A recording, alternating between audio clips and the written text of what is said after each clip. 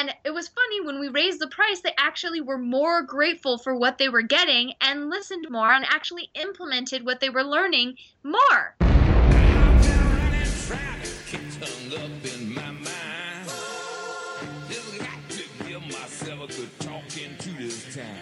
Leading Matters with Joel Camparella.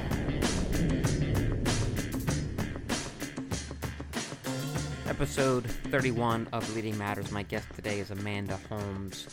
Amanda is the CEO of Chet Holmes International, also known as CHI. And it was founded by her father, Chet Holmes, who passed away at the age of 55 from leukemia, I believe. And Amanda inherited the company, acted in the role of chairman for a little bit, tried to find some leaders, but ultimately took over the helm of CEO of CHI at the age of 24, I believe it was. There's a great Inc. article that I'll link in the show notes. I'd encourage you to read that. And she's had success. Look, I mean, I always have successful leaders on the show, and we talk about mission, purpose, and values. I mean, that's the big thrust of this. We talk about it for the purpose of how do we, map out where we're headed as a company, and how do we translate our strategy down to a level of tactics, and then how do we keep our employees engaged all along the way. So that if you're a frequent guest, that's what we ultimately drive at. But that's why I have successful leaders on. So she did have success.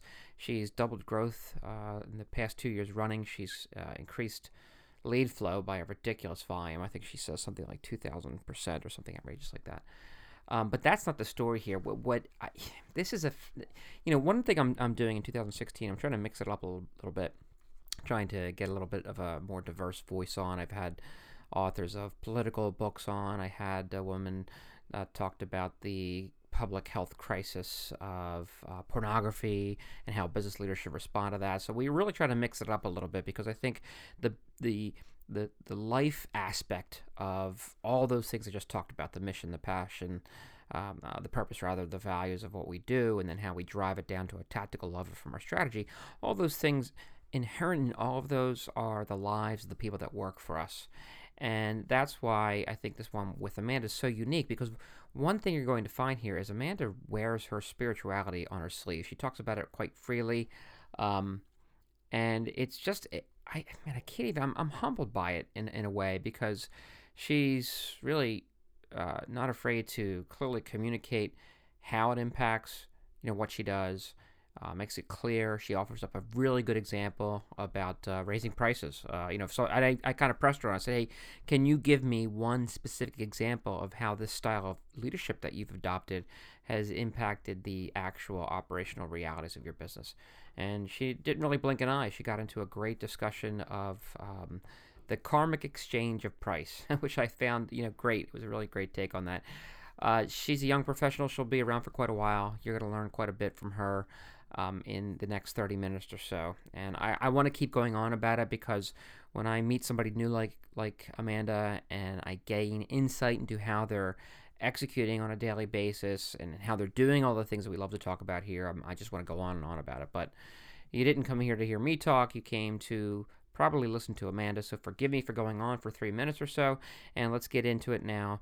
My interview on Leading Matters with the CEO of Chet Holmes International, Amanda Holmes.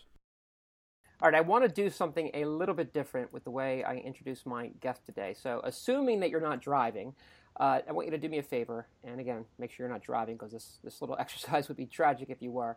But close your eyes for a minute and try to imagine that you're in your young 20s. Maybe you've just completed your music degree, let's say, at USC, and now you're off to chase your passion, to live and breathe your art for maybe the rest of your life.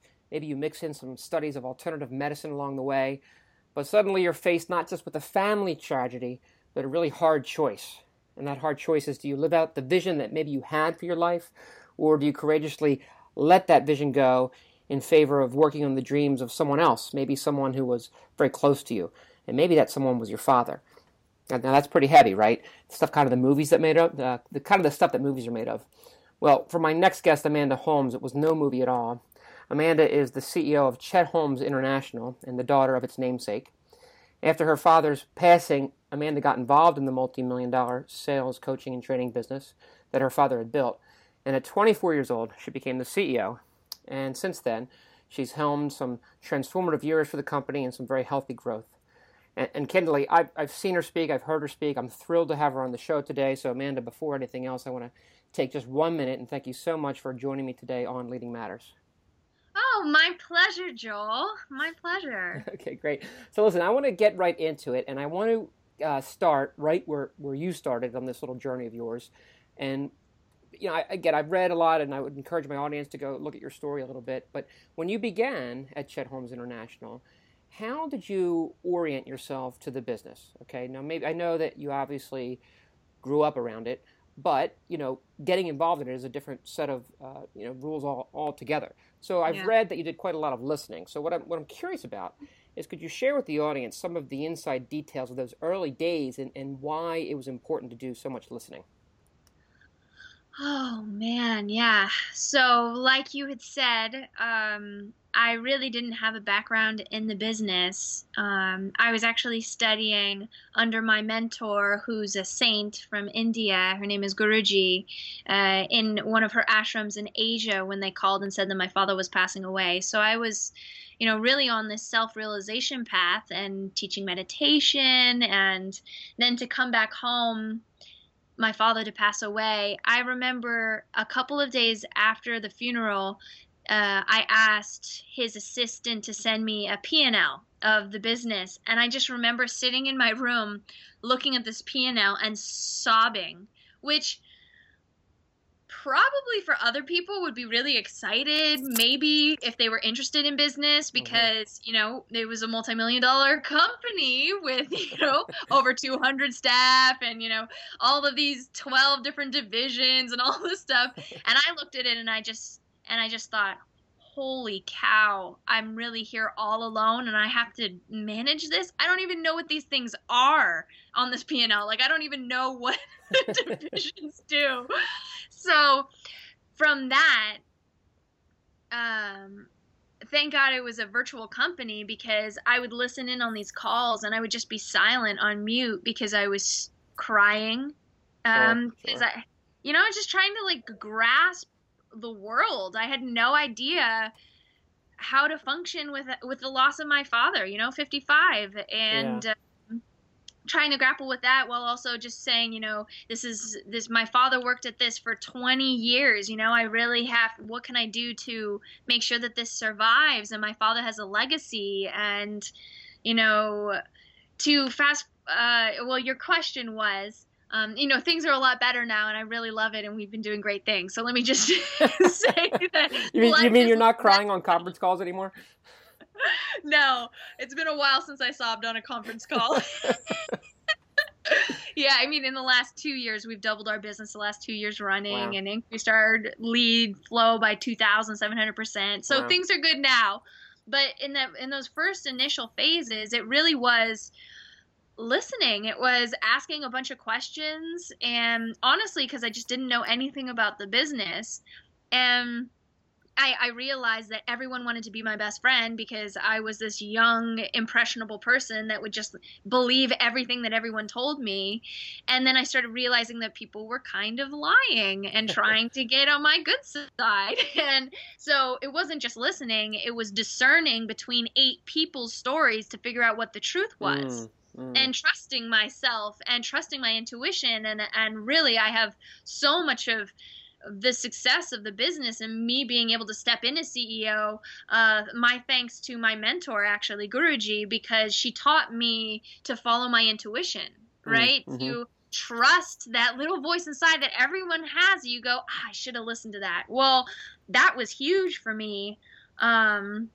To be able to take all the information that everyone gave me and then go, okay, I'm making this decision because it's truly what I feel is in the best interest of my staff, of my clients, and, the betterment of the world. I really wake up every day praying that I am a conduit of light and love. Sure. Like, I really just want to spread that to the universe. And that's really what took me from going chairman into being CEO, was saying, you know what? I don't think I want to make sure that our clients are taken care of, and that CEOs know that their job and their life can be easier. And and we can grow your sales and marketing. Let's just make this so that it can run more smoothly, so that it can run faster, better, smarter. So I think I answered like 8 questions. Well, you know what? No, listen, this is a big reason why I wanted to have you on the show, because your attitude, the positive energy that you bring to this equation, I mean, it's infectious, quite frankly. And what I find curious about it is that, listen, this was a radical transition from where you thought you were headed to where you ended up, right? And that little bit about like having to all of a sudden discern in a new way was kind of a foreign territory to you, right? I mean, listen, I'm a part of the show is to help people understand that when we're running our business or our teams or even our own personal, careers, that the vision and the mission that we're on has to be real and tangible. I mean, is that part of what helped you through that process of understanding how to take on this new discipline of discernment, is to really, hey, what is the mission that we're really intended to be on here? Yeah, you know what? I think that the discernment and the intuition really came from a place of wanting to understand myself first and foremost, because, the saying, truth will set you free. There is so much that abundance that I've been able to create with CHI comes from a commitment to myself to find that abundance within me. Mm-hmm. I don't know if I'm getting too esoteric here, but that intuition is also just me saying, I want to feel contentment within me, so that no matter what I do, it comes from a place of, truth and honesty. And I'm very transparent, and I really work on that authenticity, and it starts with me. So then whatever else happens, the success of the business has come from that flow of I'm committed to myself to take care of myself, and then can take care of, businesses around the world and, everything else. Sure. Well, what I find enlightening in your response there is that's look, as the way business runs today, that's not a natural muscle memory for many people, right? So I'm wondering if it was disarming for some of the people that were maybe trying to, gather your confidence and trust along the way for self-serving purposes, let's say. Let's just hypothetically say that was something you had to face. I mean, did this approach this, because look, what you're describing is a leadership style, right? And you live it very true to who you are and it seems to be from the outside in how you lead. Was it a disarming thing for some others around you to have that style kind of, overlay this business that they were in for many years? So when I first inherited the company, I stepped in as chairman. I made myself chairman so that the CEOs and the division heads could all report to me, and I would have some kind of control, even though I didn't want it at all. Originally, I wanted nothing to do with it. Sure. But then I went through a lot of different leadership. I hired and passed on about 3 different CEOs before I stepped in as CEO. And it was very different in leadership style. And it did definitely show me that if you don't have the right leader in the organization, that everything else is at jeopardy. So, things were running great with my father, but then when he left, it was as if the things that we sold, which were still being delivered by the same people, we were still selling them the same way, but just my father not being there, because he hadn't been a part of the day-to-day business for years. He was just being on the business. So he wasn't actually assisting businesses. We have coaches and consultants and writers and researchers that do all of that. So but the heart of the company was lost. And I found some people, and I have to be political here a bit because not everybody was this way, but there were some people that just felt that they wanted to make their retirement, or they saw the money and they said, okay, I can just cash out here. And I wasn't like that at all. I was more like, what matters to me most is that these clients get served, is that these business owners know that entrepreneurial spirit is what keeps this world running. We're the people that give everyone jobs. and by the way, I'm also periscoping at the same time here. Joel said it was okay. And I love that Luis, Ambition Live, it said mic drop. And now we're saying, boom, yes, Marcel, I love it. I just wanted to include you guys since you're here live. I appreciate that. No, I'm happy to have them. Yes. So, yeah, my fire and fever for wanting to make sure that they were being taken care of overtook my fear of stepping in as CEO, and then that became my leadership tactic or strategy, which I hadn't originally thought of it that way. It was just, I've always come from a place of wanting to help people, so and I continue to work on that. And my teacher always says, you can't help people until you help yourself. So that self-realization part kind of comes in as well. But sure. Yeah, just trying to spread that love, especially when it comes to sales and marketing. Oh my God. Can we make that so it's not a dirty word anymore? Because It doesn't have to be. You're assisting people to get what they need. And sometimes, yeah. Well, I love that, right? Have you, I was going to get to this later, but I ask all my guests this, so I'm sorry to put you on the spot if you haven't read it. But have you read The Challenger Sale by any chance? No, but I do. Wait, who wrote that? Matt Dixon and Brent Adamson from Chief Executive Board wrote it. It's about. I'm sorry. So it's about 10 years old or so, but anyway, or 5 years old. But anyway, because when I was, kind of preparing for this, when I discovered you, when I invited you on the podcast, I guess your Inc.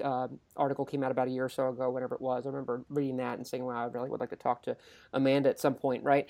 But this book, Challenger Sale, comes to mind as what you just said, is can we make marketing and sales not a dirty word? Because this, and for the benefit of you and my listeners that might not have read it, and if you listen to my show, I always go on about this book. But the idea is that this pain solution approach to kind of game your customers into buying your services is really not the ultimate way to serve them. It's to be prescriptive about what they might not even know they don't know yet, right? So educate them. And a lot of the things that you guys talk about at Shed Homes International, right? So I love the idea of, hey, how do I truly get into this business to serve? And that's really what I think shines through your leadership style, is that it really feels like a genuine, honest-to-goodness search for service. So I promise there's a question buried in here somewhere, right? So the question is, how do you, aligning, look, that's how you feel about it. I find that great leaders feel that way about their work and their vocation, if you will. But how do you align a team against that which is important to you? So maybe they're not naturally disposed to, hey, we want to make our marketing and sales all about service. How do you help them adopt that and kind of internalize it so it's not just your idea being imposed upon them, but they really are attach themselves to it and are engaged with it? I fired a lot of people, Joel. There's another mic drop right there, right? Oh gosh, I mean, Anthony on Periscope is saying training, but I agree. But to some extent, there's just some people that want to assist people, and there's others that don't. So there's a piece of that, that is just inherent in that person, and you look for those people. But as a company culture, how important is it to have that company culture where people know it's okay to care about your clients and to serve them, And Yes. Hey, let's remind our clients that. So we have core values, the 4 C's: creativity, concern, care, and courage. So these 4 C's are how we should treat every client.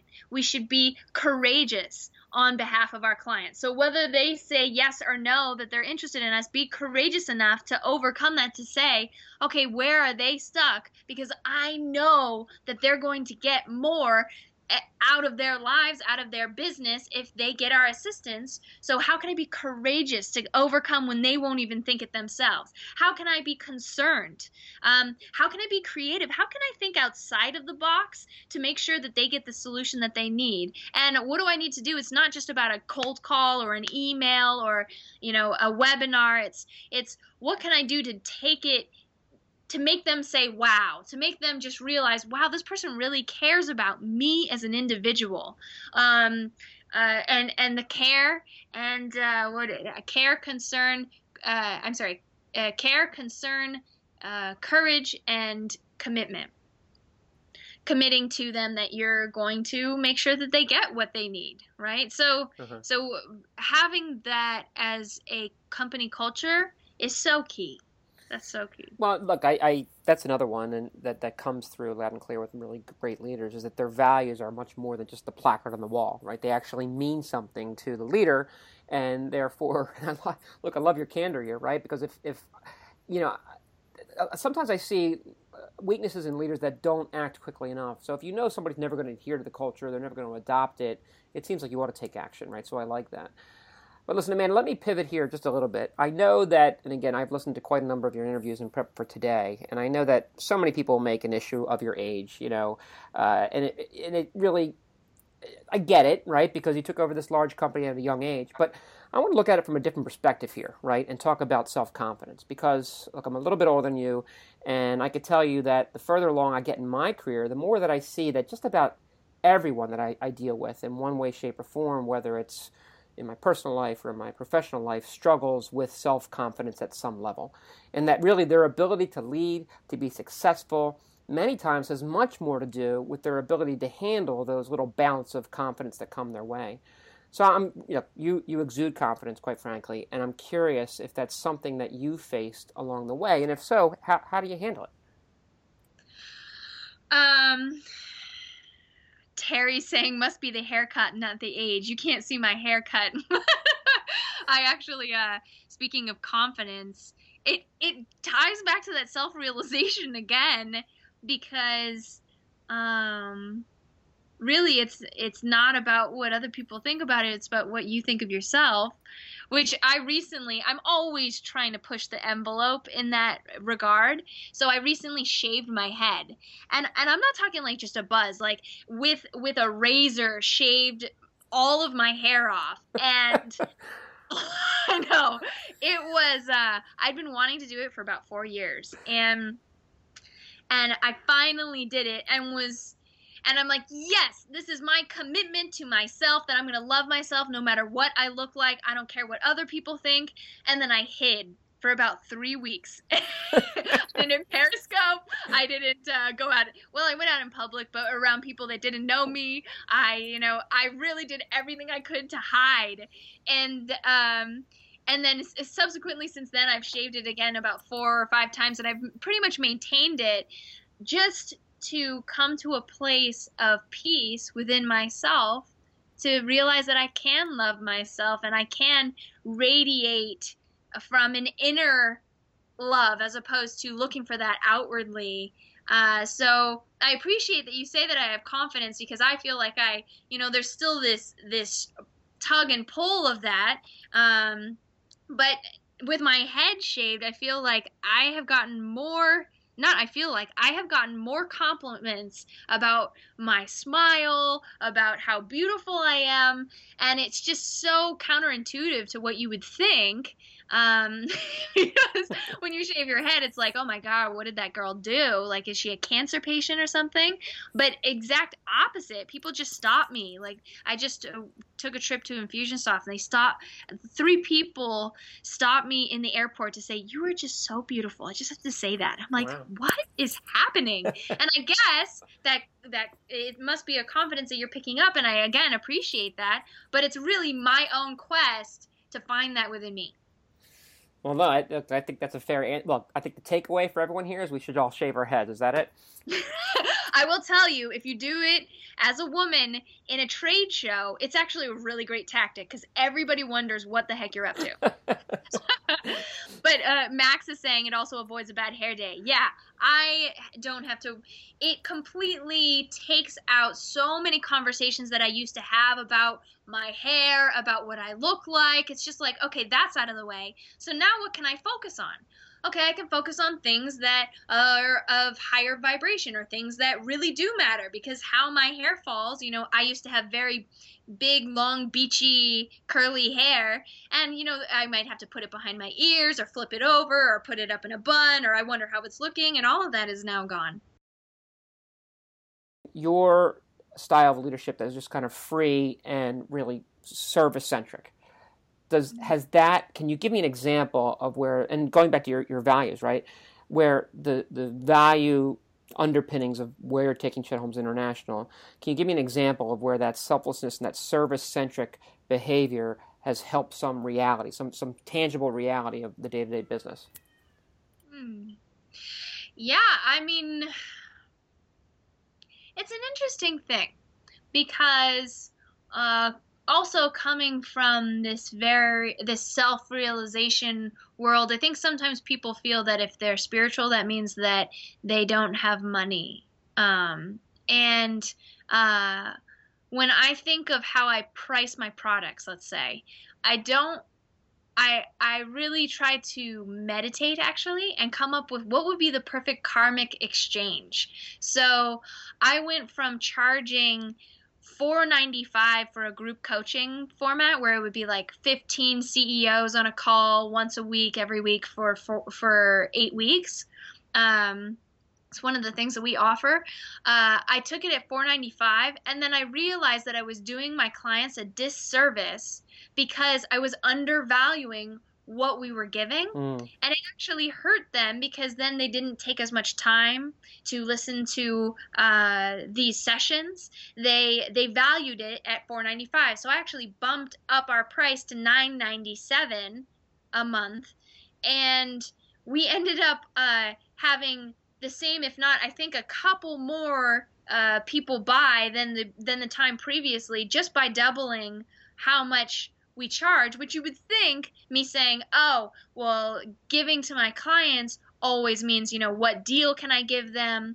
What thing can I give them for free? And yes, I have those. And of course, I have my lead magnets and I have my opt-ins on my website and I have my free webinars and they all give great value. But I want to use this example because it just shows that what can you do to serve them? In this case, it was, I'm going to raise the price so that they value the time that they spend more.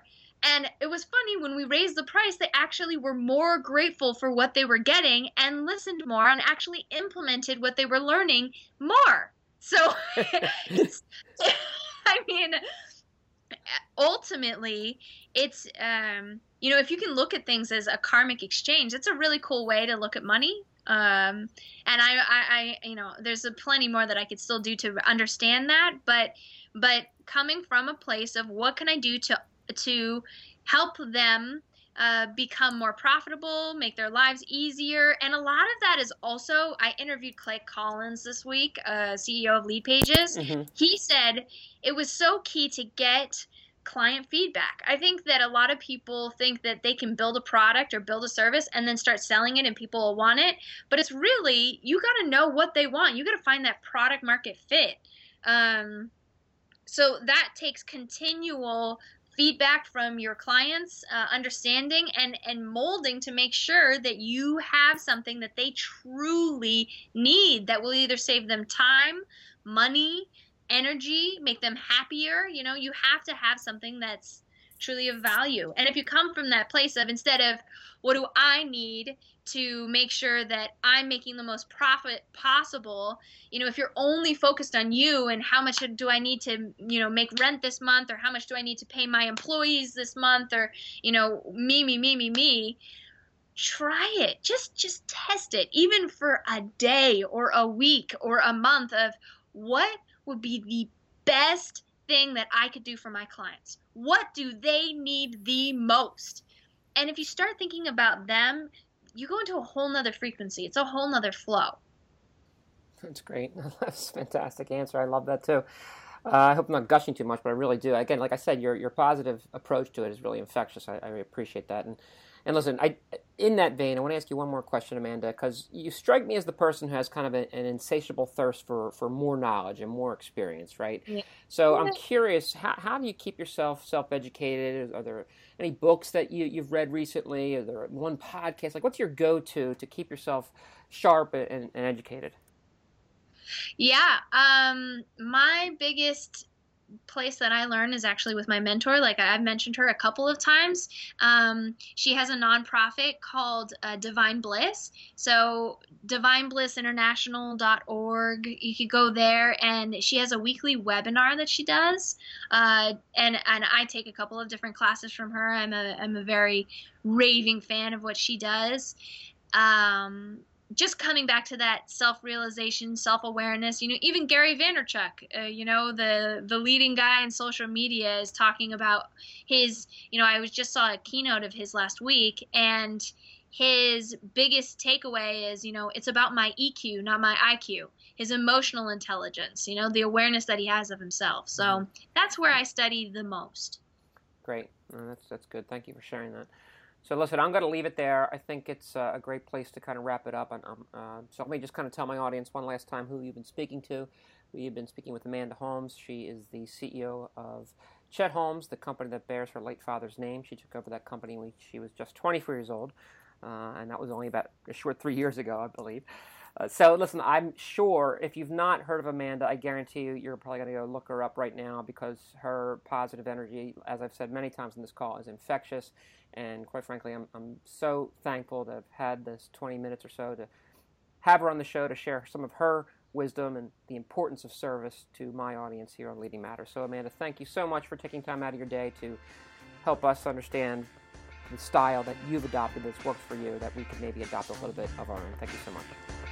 My pleasure, Joel.